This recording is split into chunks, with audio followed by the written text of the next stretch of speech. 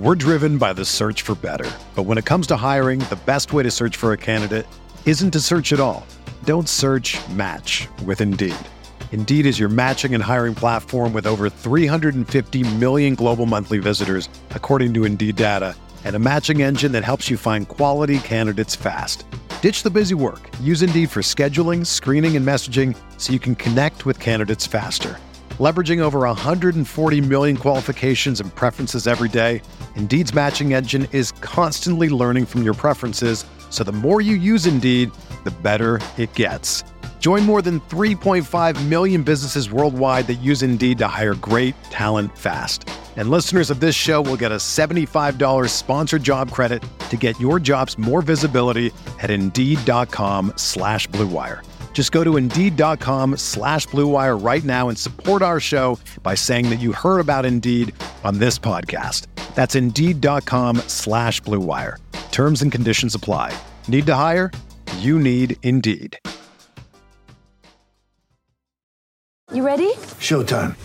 On May 3rd, summer starts with The Fall Guy. Let's do it later. Let's drink a spicy margarita. Make some bad decisions. Yes! Audiences are falling in love with the most entertaining film of the year. Fall Guy. Fall Guy. Fall Guy. That's what the poster said. See Ryan Gosling and Emily Blunt in the movie critics say exists to make you happy. Trying to make it out? Nope. Because I don't either. It's not what I'm into right now. What are you into? Talking. Yeah. The Fall Guy. Only in theaters May 3rd. Rated PG-13.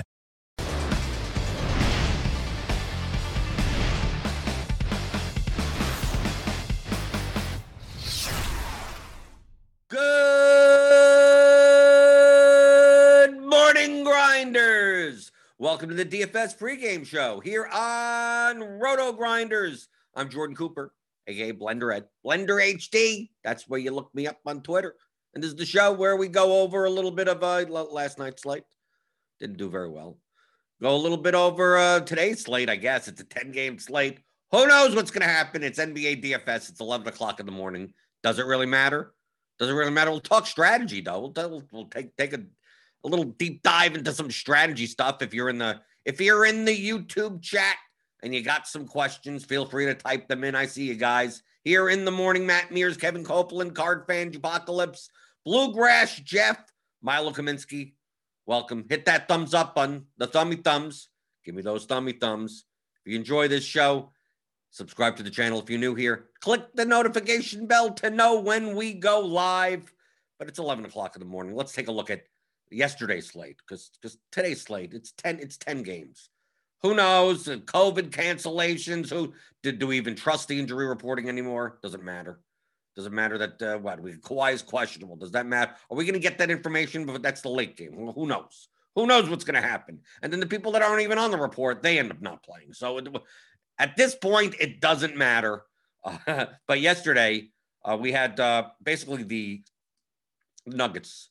The Nuggets value in quotes. The value is chalk. Campazzo ended up getting there.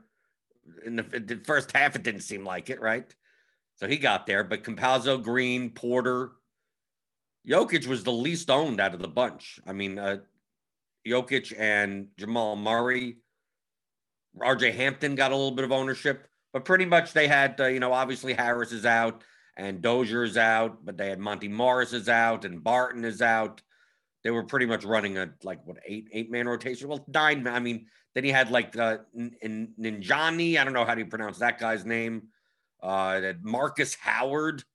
I mean, just guys off the street, I guess. So you figure with the amount of minutes that are available, that guys like J. Michael Green and Michael Porter are going to do pretty well. Nope, they didn't. Nope. Pretty much everything went through Murray and Jokic or Campazzo towards the end. So you needed them. So that busted a lot of lineups. J. Michael Green was 43% owned in the finger roll. Michael Porter was 35% owned. Even DeAndre Jordan, with Durant and Irving out, Jordan got a good amount of ownership, and he didn't really get there. I mean, he got 22. I mean, he was cheap and 4,500, 22. That really doesn't get you there. He was chalky. So a bunch of the chalk, other than Harden, basically you needed Harden, Campazzo, Giannis, right? You could even have used LeBron, I guess in certain constructions. Lillard kind of got there also, right? 61. You needed some combination. It was going to be a stars and scrubs type of slate. Robert Williams was probably a little bit necessary. Cheap in the center spot, about 15% owned with a 30 at what, 3,100. I mean, that's about a 10x, right? I mean, if we take a look through, I mean, John Moran had a decent game, but not good enough. Zion had a good game, but not good enough. I mean, not for those types of constructions. Pretty much, how about the cheap Nets guys? Like Tyler Johnson did pretty good. Lou Dort, 38. He was there. Anthony Edwards had himself a game. But still, that middle, that balanced build, really, number one, wasn't that popular. And number two, probably it couldn't get you to Harden and Giannis, right? Because they're putting up nearly 70 points. So we take a look at some of these constructions, like we go to entries, like the winner has basically, Jokic. Okay, you could have played Jokic also. Harden, Jokic, Murray and Edwards in the mid-range, and then you kind of go down from there. So you're still playing Robert Williams and Campazzo. And Derek Jones, who's under 4,000 also. So this is still a stars and scrubs type of build.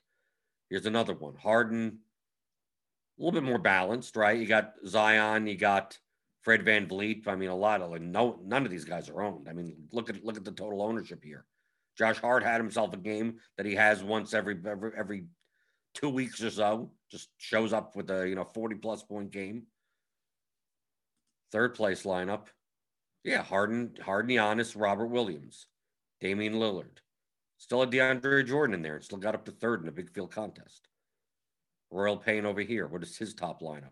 Yeah, Pat Connaughton. He took all the points away from Chris Middleton yesterday. Right? If you played Middleton yesterday, like, what the hell's going on with him? No, Pat Connaughton stole his points. But look, there's a pretty chalky lineup outside of Connaughton.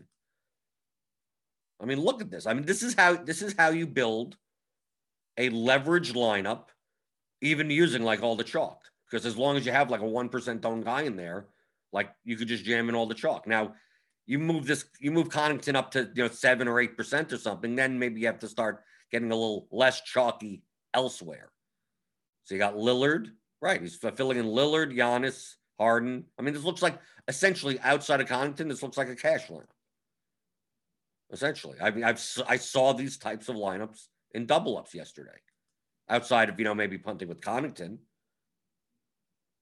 So I mean, when you make this one big pivot, but I mean, who's that guy going to be? Like this isn't like the be all end all of what you do every slate, but it shows that if you added up all of these, 20 plus 54 plus 1 plus 16 plus all of these, the ownership sum is going to be pretty high, be very close to your cash game ownership sum. Obviously a little bit less because it doesn't have Porter, doesn't have J. Michael Green. But if you just went by ownership sum, you go, I need to cut it out at 200 or something. Like you'd never get this lineup because it would be over that. But still leverage enough because you have a 1% owned guy in here. So that's why ownership sum in and of itself, if you did a product and if you multiplied them, this type of lineup would actually have a lower number than a lineup that has a lower ownership sum, but a higher ownership product. So just this highlights the fact that you don't have to net that ownership sum, that cumulative ownership that you see like in lineup HQ when you add up all the players' ownership is not like the be all end all. It's a good judge, but it doesn't necessarily tell the full picture of like, is my lineup leveraged enough for GPPs? So that's why we look in results DB on how did top players find leverage, right? So you look here, it's like, okay, no, I'm saying not going to play J. Michael Green. Like where is he finding leverage? Power forward, under on Porter. So we're looking power forward, right? Oh, he's playing a lot of TLC. That didn't get there. Ayton in the center spot. Okay. Constructions like that. Anything further down? A little bit pieces here. Gary Trent, he's the shooting guard. Derek Jones, a bunch of him. LeBron in the small forward spot. It's going to spread it around. Chris Middleton, 18%. I'm looking for power forwards, 8%. Tatum, Grayson Allen, 10%. Semi Ojeleye. Okay, so just a little bit of everything. Kind of like instead of playing J. Michael Green, just kind of take a little bit less projection and just spread it around. Okay. Rinpak over here. A little bit more balanced. Enes Kanter for Chedabisk over here. Enes Kanter, DeAndre Jordan. Probably one of each, right? Because 50 to 57 up here, 42 down there. Probably didn't play many both together. Still played plenty of Campazzo. We take a look at Squirrel Patrol. Mostly Giannis builds, a little under on Harden. Played Robert Williams. Okay. Got those constructions, but also played like Zeke and Nnaji or whatever his name is. That didn't happen. But I like over here, like F.J. Bourne went like the complete opposite construction. So instead of doing like stars and scrubs and using the cheap guards, like still use Campazzo, right? As one of those spots. Still use Giannis. Still use J. Michael Green. But like found like lineups where playing Kemba Walker, playing John Morant, playing Jamal Murray. Anyone else? Down here, Dario Saric even. Okay. Kind of flipping the construction. People were playing value guards. They were playing Campazzo, Harden, Green, Porter. They were, and if they were paying up, they were playing like a Lillard or a LeBron in a guard spot. It's like, well, who's going to be underowned? Well, Kemba, John Morant, Jamal Murray. Jamal Murray is direct leverage also. Like direct leverage off of Porter and Green and those types of guys. Although it seems like he did play some overlapping lineups there. That's what you do. You know, how did their constructions differ? Now, obviously, these guys are playing 150 lineups, so you could go through 150 of them if you want. But I could get a sense of what type of constructions were made just by looking at exposures. Okay, played more lineups that looked like this, looked generally like this, generally like that. Sometimes they don't get there, right? 22% Nnaji or whatever his name is, right? We also had the Tyler Johnson down here. I mean, he kind of got there, right, for his price. This is probably a late swap down here, Tyler Johnson. But I'm saying like Dario Saric, okay, nearly 20% of lineups. If he gets there, great. I mean, he's in great shape. If he doesn't, so bad. Or, 20% of the lineups get burned. Cameron Payne, Nasir Little, Chris Chiozza. Look down here. Chris Chiozza. Less than 1% owned, 5 points. Because he was going to obviously play the second unit point guard or whatever. I mean, he didn't do anything. That's Bills Fans 777. Where did they find leverage? That's what you're doing in Results TV. This is what I do in the morning every day. I just pulled a select few with the people that had lineups that had high enough finishes. I mean, I could go through 20 of these, 30 of these, 50 of these. Compare my GPP lineups to their GPP lineups. Oh, I tried doing this. Did anyone else try to do it that way? Right? Or you're missing out. You're like, oh, why was this guy so owned and I didn't have him? It's like, well, then you missed something. Most of the time, I'm not missing anything, but maybe you are. Right? A late swap and everything. I don't know why everyone had so-and-so. If you didn't know why Facundo Campazzo was 54% owned, then you have to kind of go back to basics. Well, the Nuggets playing with barely any players and he was starting. I guess we were lucky for him to get there after the first half he had, or the first half the Nuggets had in general. But this is how you learn. This is what you should be doing. This is what the people in chat should be doing. What's up, YouTube chat? Hit those thumbs up buttons. That doesn't matter. Thumbs down, you can do thumbs down. I think the YouTube algorithm doesn't care.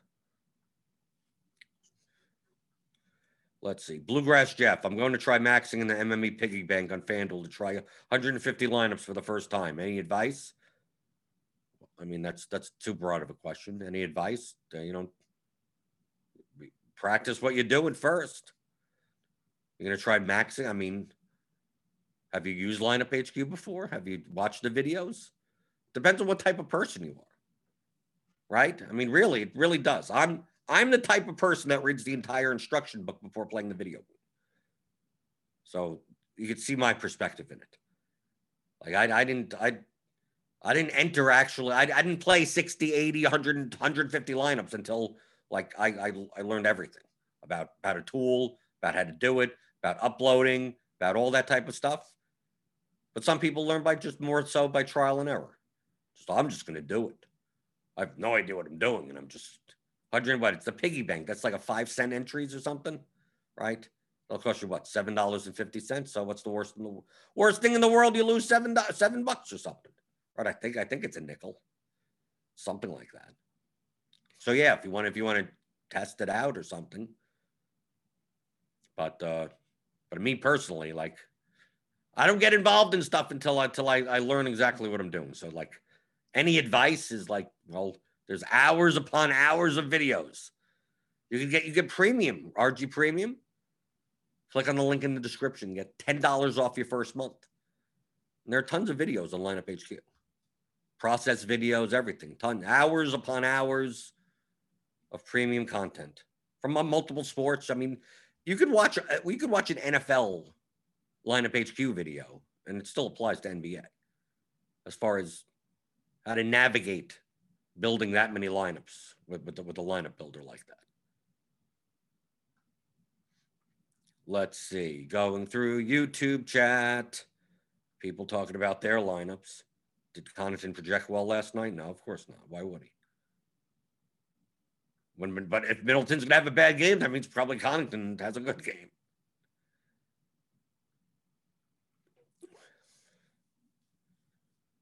Jacob Calloway says, I've noticed that Osimo and Utica tend to have 2 to 4 sub 10% owned guys per lineup in large field. Starting to think they might set a group to include minimum 2. They don't need to. You could get that yourself, right? Through your exposures, through the way that you're constructing a lineup, you don't need to make a group. If you need to make a group, you can do it. You're trying to equate lineups to settings, and I don't care about the settings. I care about the lineups. What do I have to do to achieve lineups like that? Do you have to include a group? No. If you're trying to get lineups within a certain ownership range, it's gonna work itself out. The only way to get a lineup in that ownership range is by having 2 sub 10% owned guys in the lineup, or the ownership sum is going to be too high. So it's naturally going to happen if you're building leverage lineups. I mean, it's just naturally going to happen.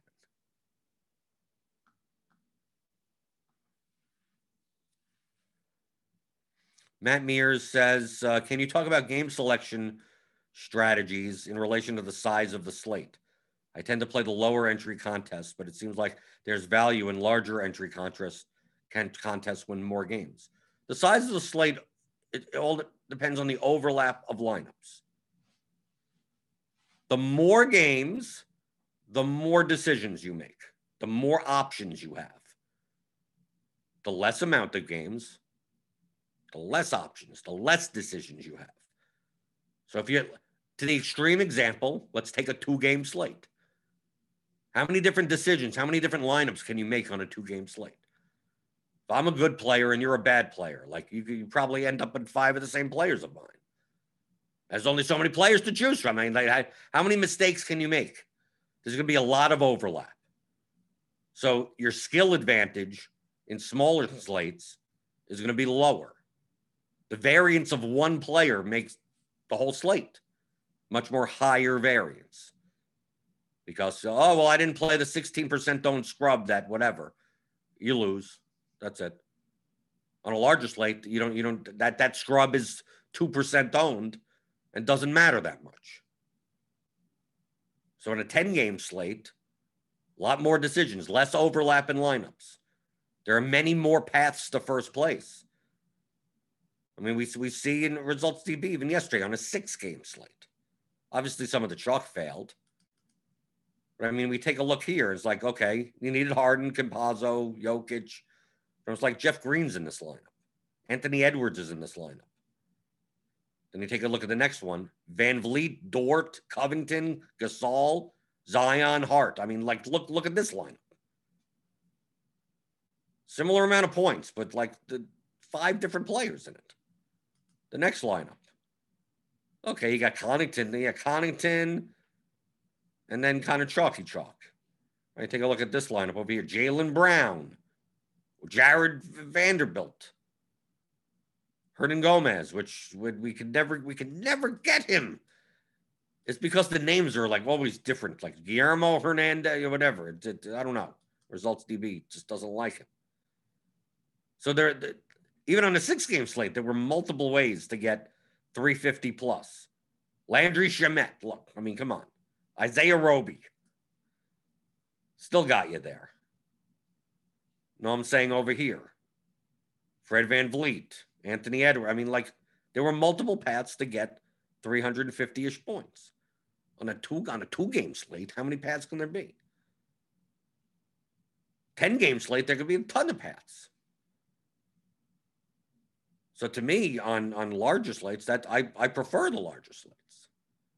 Smaller slates are more about not having duplication. If you're playing a large field, to me, I find the 2-game slates, 3-game slates to be, okay, how do I build a lineup that's not duplicated 74 times?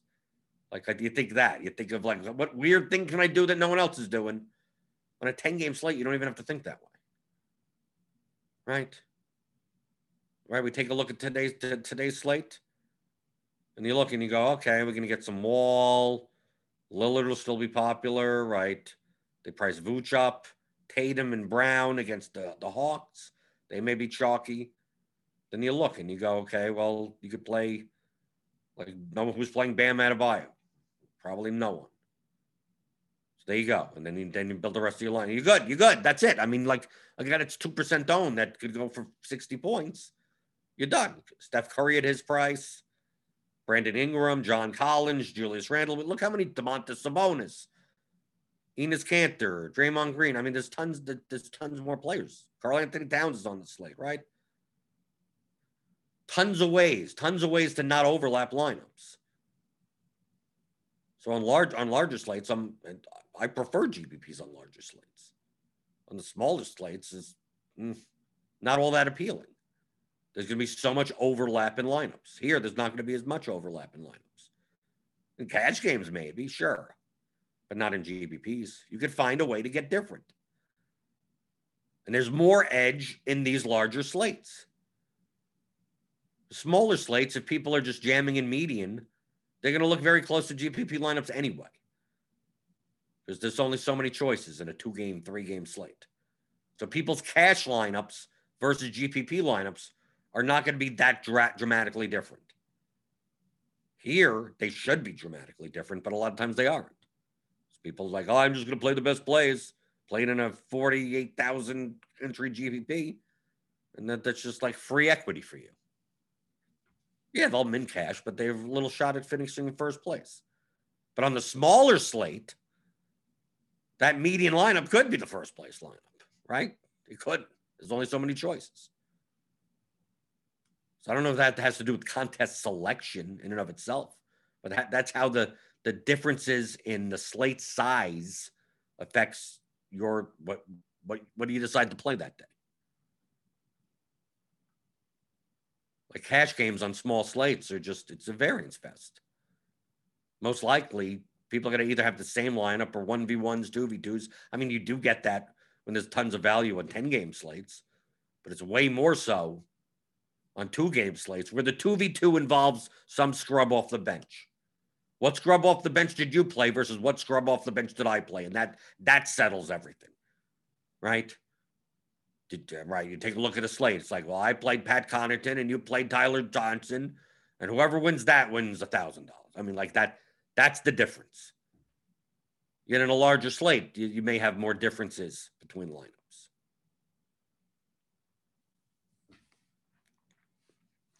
Going through the YouTube chat, feel free to type in your questions into the YouTube chat. Hit those thumbs up buttons, the thummy thumbs. I still don't got apple juice. My wife, we're going out to Kroger. So she's getting more apple juice. It's coming. It's coming.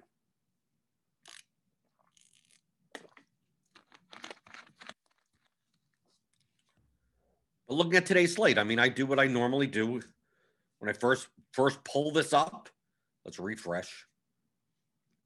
Okay, 5:25 a.m. So these projections don't even matter. There you go. Just go, okay, build 20 lineups, whatever.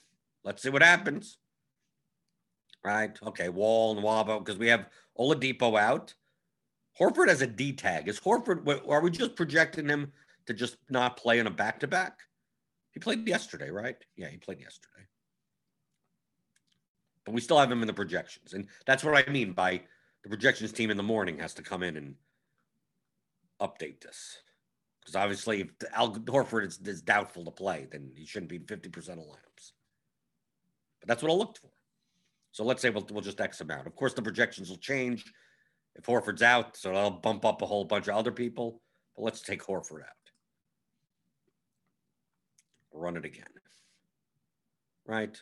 Oh, Semi Ojeleye. Okay, I guess so. Jokic, Campazzo, Wall, Nwaba, Svi. Okay, we're light on value today, I guess. I mean, Campazzo, and it depends on Monty Morris. I mean, Monty Morris could start, could play, and then Campazzo is like, whatever. It seems more like Boston, Brown and Tatum. Maybe you only play one of them. Jokic against Washington, well, on a back-to-back. John Wall.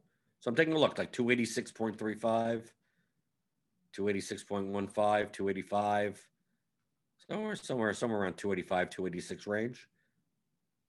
Then I'm like, okay, well, who's the jamming in? Wall, Campazzo, Brown, Tatum. Okay, well, I'm gonna split Brown and Tatum up. So if I split Brown and Tatum up, how much median am I sacrificing now? Okay. 2.5 points or so, 3 points. Okay. They're probably their ceilings are probably negative correlated to each other. Okay, so now I have a better baseline, 283.6. Just got Wall, Nwaba, Campazzo, Jokic. I'm splitting up Tatum and Brown. Of course, we're getting a lot more Tatum than Brown. So I'm going to just cut that to 50, just so we see some Brown lineups. Maybe cut Wall and Campazzo to 50. Just cut a bunch of people to 50. Let's see. Just so we see more lineups, more diversified lineups. Okay, I think that's pretty good. All right, we're getting yeah, okay, because so Meansy is core tagging Roby because we're assuming that Horford's going to sit. I'm assuming so, even though the projections have not been updated for that. But that makes sense. So I'm going to build 20 lineups. Remember, these aren't the lineups that I'm playing. This is just research. It's 11 in the morning. Okay, 283. Okay, so I cut some of these out. I'm still getting that in the top end, getting a bunch of Damian Lillard, Svi. Why am I getting Svi? So I'd go in, see what Svi is. 21%. What's going on? What's going on with the Detroit? Well, I mean, they have Dubaya out. Go, because Griffin's never going to play again. Is that what's going on? Is Griffin in the projections? Obviously, he's not because, yeah, he's not in the projections because that's the reason why Svi or all the Pistons or whatever. Does Blake have that much of a usage that it's going to matter that much? I guess someone has to play in the second unit. But I mean, based on, like I said, these projections, they're going to be updated. This is 5:25 in the morning, which means it's like these are the algorithmically generated ones that like no one has looked at.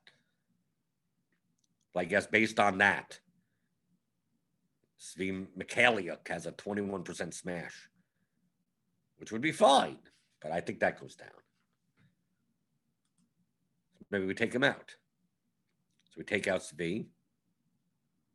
Anyone else here? Let's cut these guys to 50. Cut Moritz to 50. The reason why I'm cutting these to 50 just so I can see more lineups that have more diversification between them, rather than see 20 lineups that all have the same players in it, except for like one change. I could do that with unique players, but like I'm not going to play lineups that have like all the chalk in it. So I want to see what those lineups look like. I'm cutting Svi out, and let's see what happens. Okay, Wall, Campazzo, Nwaba, Tatum, Noel, Wright, Roby, Jokic. Okay, this isn't that bad. This would not be that bad of a lineup. Is it going to end up being too chalky? Maybe. Right, because we could probably have Tatum be chalky, Roby be chalky if Horford's out, Campazzo still be chalky with Monty Morris out, and Evan Barton and all those guys. But these don't look that bad. 283. Obviously, we have to see what the ownership is.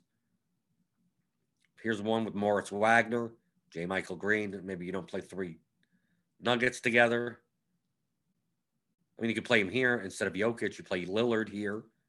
So these lineups don't look all that bad for what's currently. What's currently. We got Nerlens Noel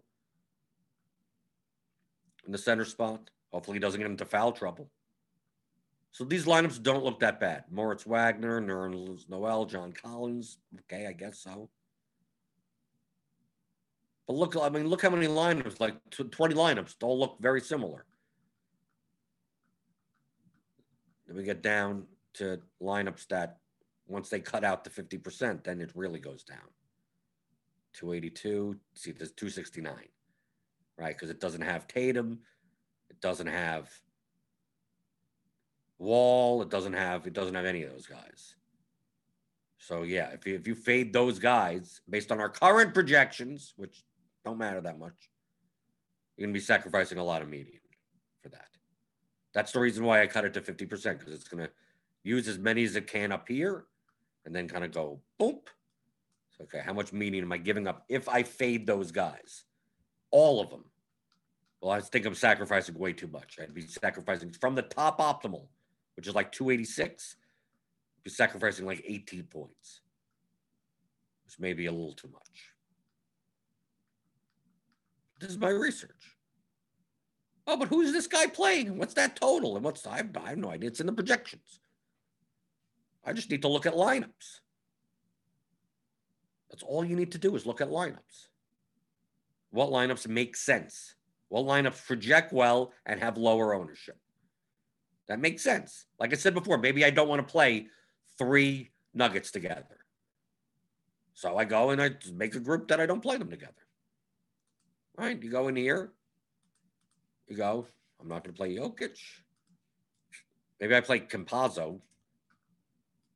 Green. Is there anyone else that's going to show up? Is Porter going to show up again? He's not going to show up for the actual game. I set it to 2. So out of these 4 guys, at most 2 players. So that lineup from before that we were looking at wouldn't get built. All right, we look at the Campazzo, Jokic. It's around here somewhere. All right, here we go. J. Michael Green, Campazzo, Porter, Jokic. Right, with Wall, Nwaba, Wagner. All right, you take a look at this. Like this, maybe not a good lineup. So you're telling lineup HQ not to build these types of lineups. Okay, so there you go. You go from there. Build 20 lineups. We're not going to get it. I mean, we can still get the same lineups from before, just not that one. We go through here. If you have any questions, I mean, to me, this is the process.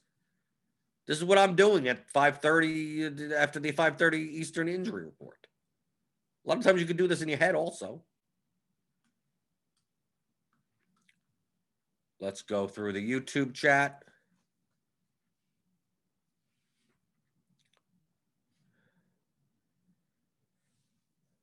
Let's see. Sam Grant asks, if you play 10% of bankroll every slate, is that 10% of your initial bankroll or 10% of your current bank? 10% of your current bankroll.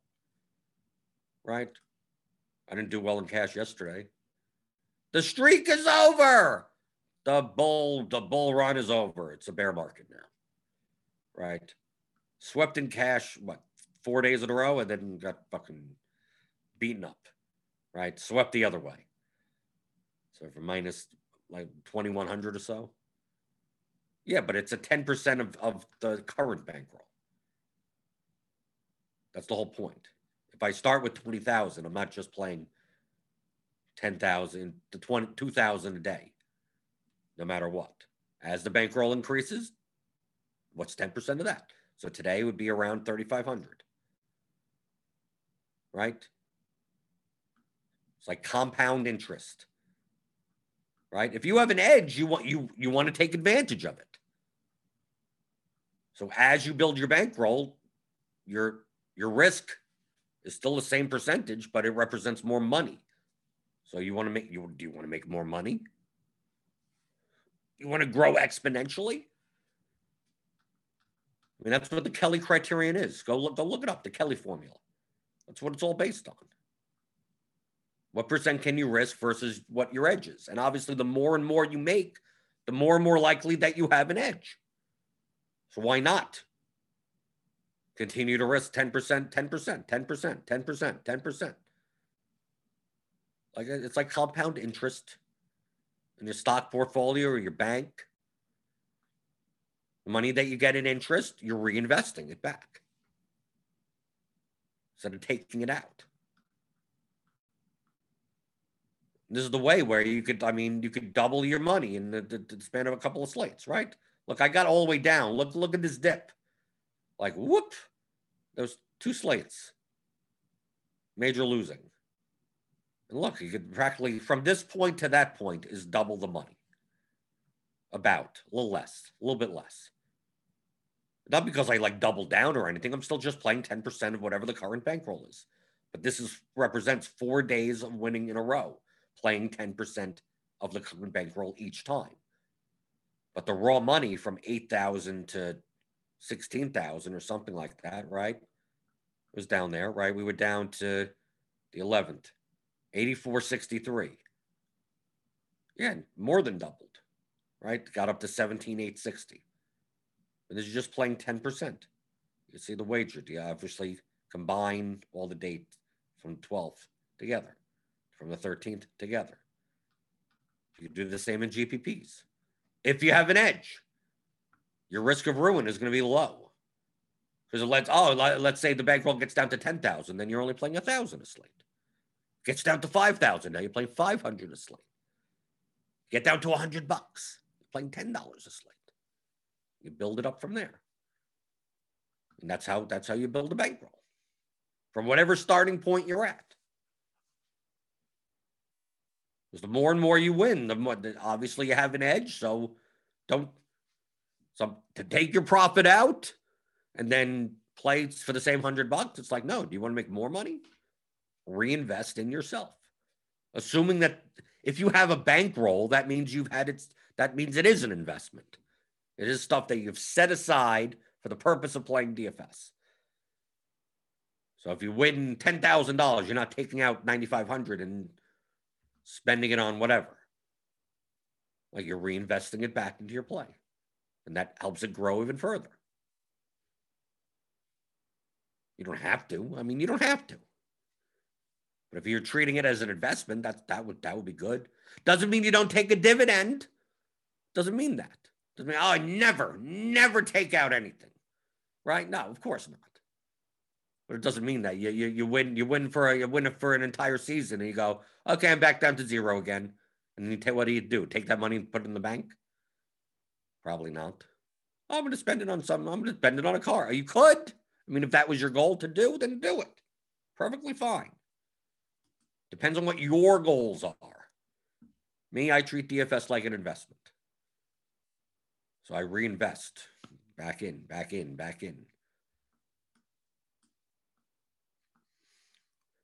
Let's go through the YouTube chat a little bit. It'll be a little shorter show today. Typically on Wednesdays. It's a little bit shorter. So I work with the Lineup HQ development team. Most of the time, giving my feedback on new features and bugs or anything that we have testing in the background, new features, fixes, stuff like that. That's on Wednesdays.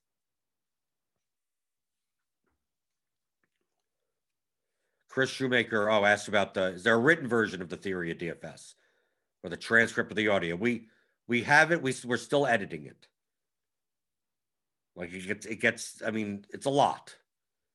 It's better to listen to, truthfully. That's why I didn't necessarily want to do a transcript right out of the gate. So we put it through a computer program, and it's like, okay, this, like, yes, it is exactly what we said, but you have to edit it.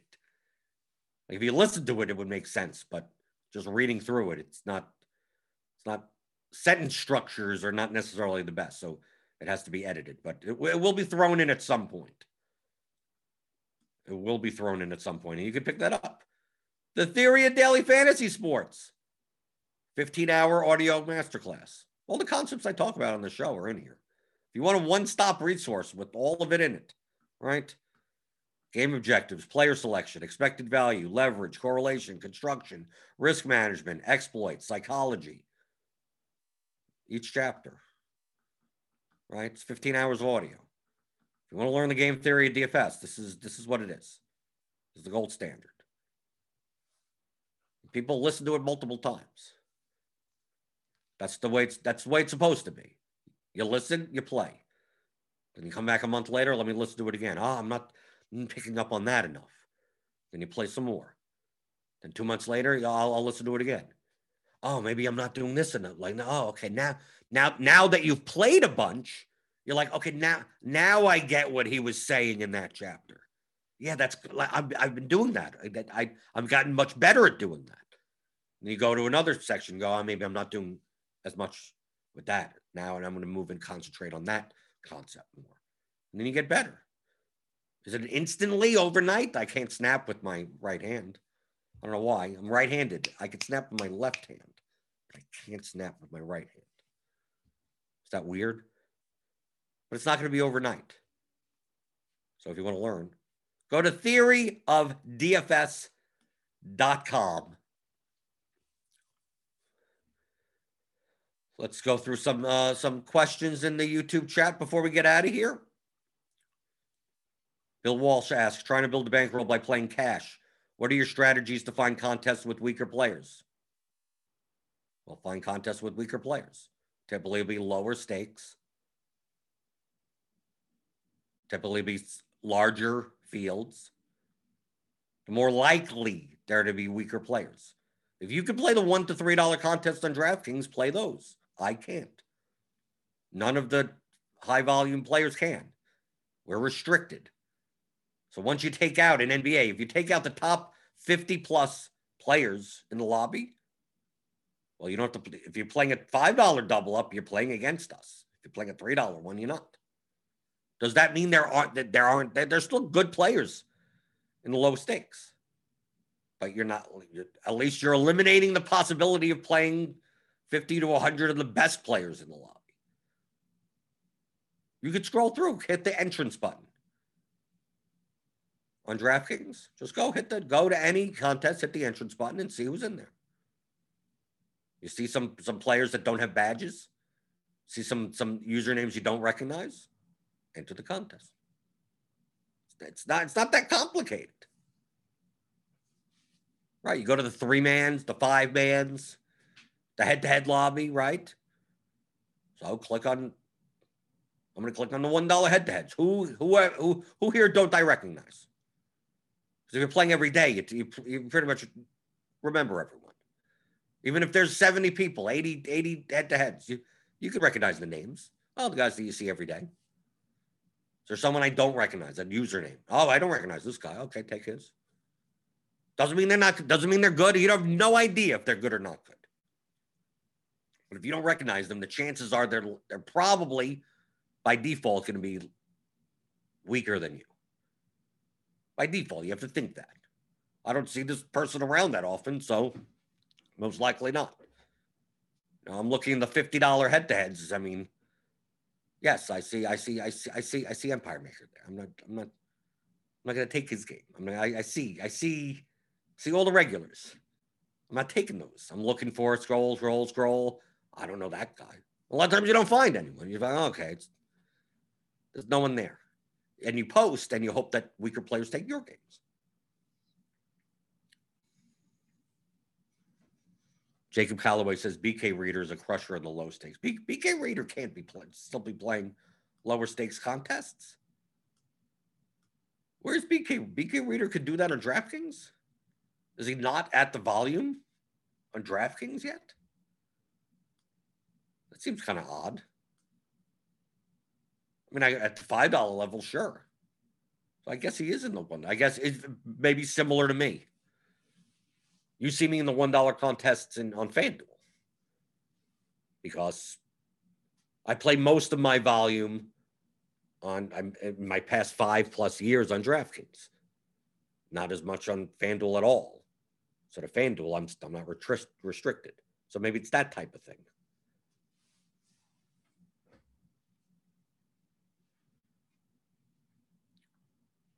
But yeah, you look for the weakest players any way that you can. But you also have to be better than them. Oh, I need to find the weakest player. Well, maybe there aren't as many weaker players because you're not very good.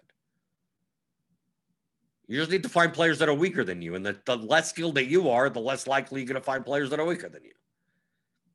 I mean, it's still at the end of the day, you improve your own skill. Improving your own skill will always be more beneficial than any other type of hacks or anything.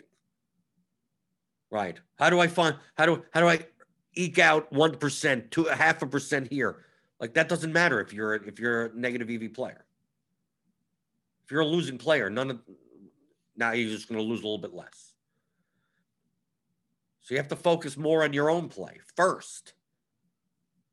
People ask what contests to play, what players to play against, how many lineups do I play, whatever. It's like, do you know how to build plus EV lineups?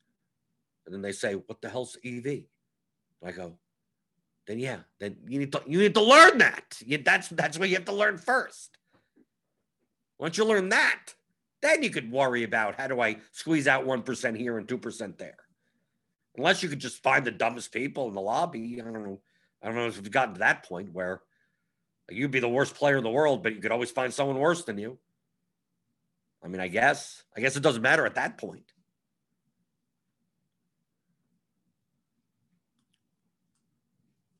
But those are the things that you should be worried about most. Because a lot of people come from that attitude. Dude, I already know what I'm doing. Just give me the hints on what contests to play and what to do. Like no, did you don't overestimate your own skill. Underestimate it, if anything, until proven otherwise. You have a 3-year sample size, 4-year sample size, playing every day, positive ROI. Okay. Now you could start overestimating. Now you could start thinking of yourself as a positive ROI player. You don't have that much of a sample size. It doesn't mean anything. I've been playing for 5.5 years. Yet I still look at some contests and go, I don't know if I'm good enough for this. I underestimate it. But I know I'm at a level that I could beat schmucks. Right? No problem. So I look for the schmucks. I know that. I've proven that. Can I compete with the big guys? Yeah, probably. Is it worth the risk to me? No. So I don't. I could play the $800, $1,500 contest, the $2,222 contest. Let them have the fun. I'll play the $250. I'll play the $250 putback or whatever. I'll play the showtimes for now. And if I prove that I'm good enough in those contests, then I start moving up. Don't have to jump in right away. I don't need all the money now. Maybe I am good enough. Maybe I've left tons of money on the table. It's possible. But I'm a nit. So I need to prove that. I need to see it in the data. I'm good enough to move up here. I'm good enough to move up there. In this format, in this contest, this field size. I need to see it. Where's your data? That's why I get something like RotoTracker. Everything you can see is in the data.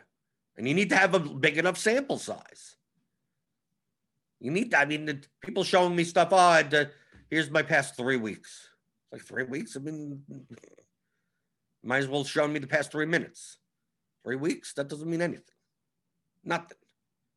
Show me 3 years. And even then, 3 years you could even be lucky. Right?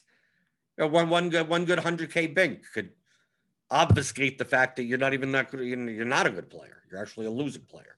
You're a negative EV player. So what do you think 3 weeks is going to do? Nothing. It's going to do nothing.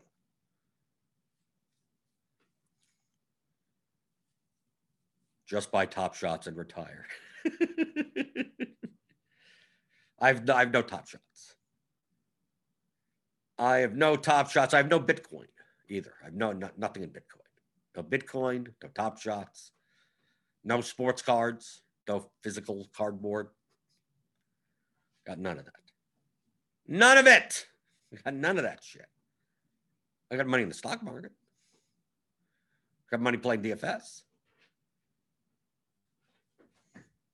I don't need all the money. I'll get there. Feel free. You get your Top Shots. I'll put my money in my IRA. I'll see you in 20 years. We may both end up in the same place, right? It still may be fine.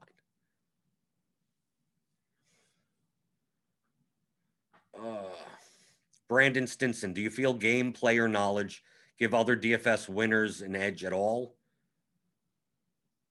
A bad player having a good game is less likely than a good player having a bad one, unless crazy projected due to circumstance. I have no idea. I don't think you need to know anything about the game at all. Players, that type of stuff. Can it give you a small edge once you're good at the game of DFS? I guess so, yeah. 1-2% edge. But it doesn't take over the fact if you can't play DFS well. If you don't understand the mathematical concepts of DFS, no. Like that's gonna be the biggest amount of edge. But once you get to that point, the extra 1 or 2% by knowing the game of basketball, by knowing the game of football, by knowing, not fake knowing, like actual knowing. Yeah, I guess so. But it's not going to replace DFS knowledge. And DFS has nothing to do with the sport.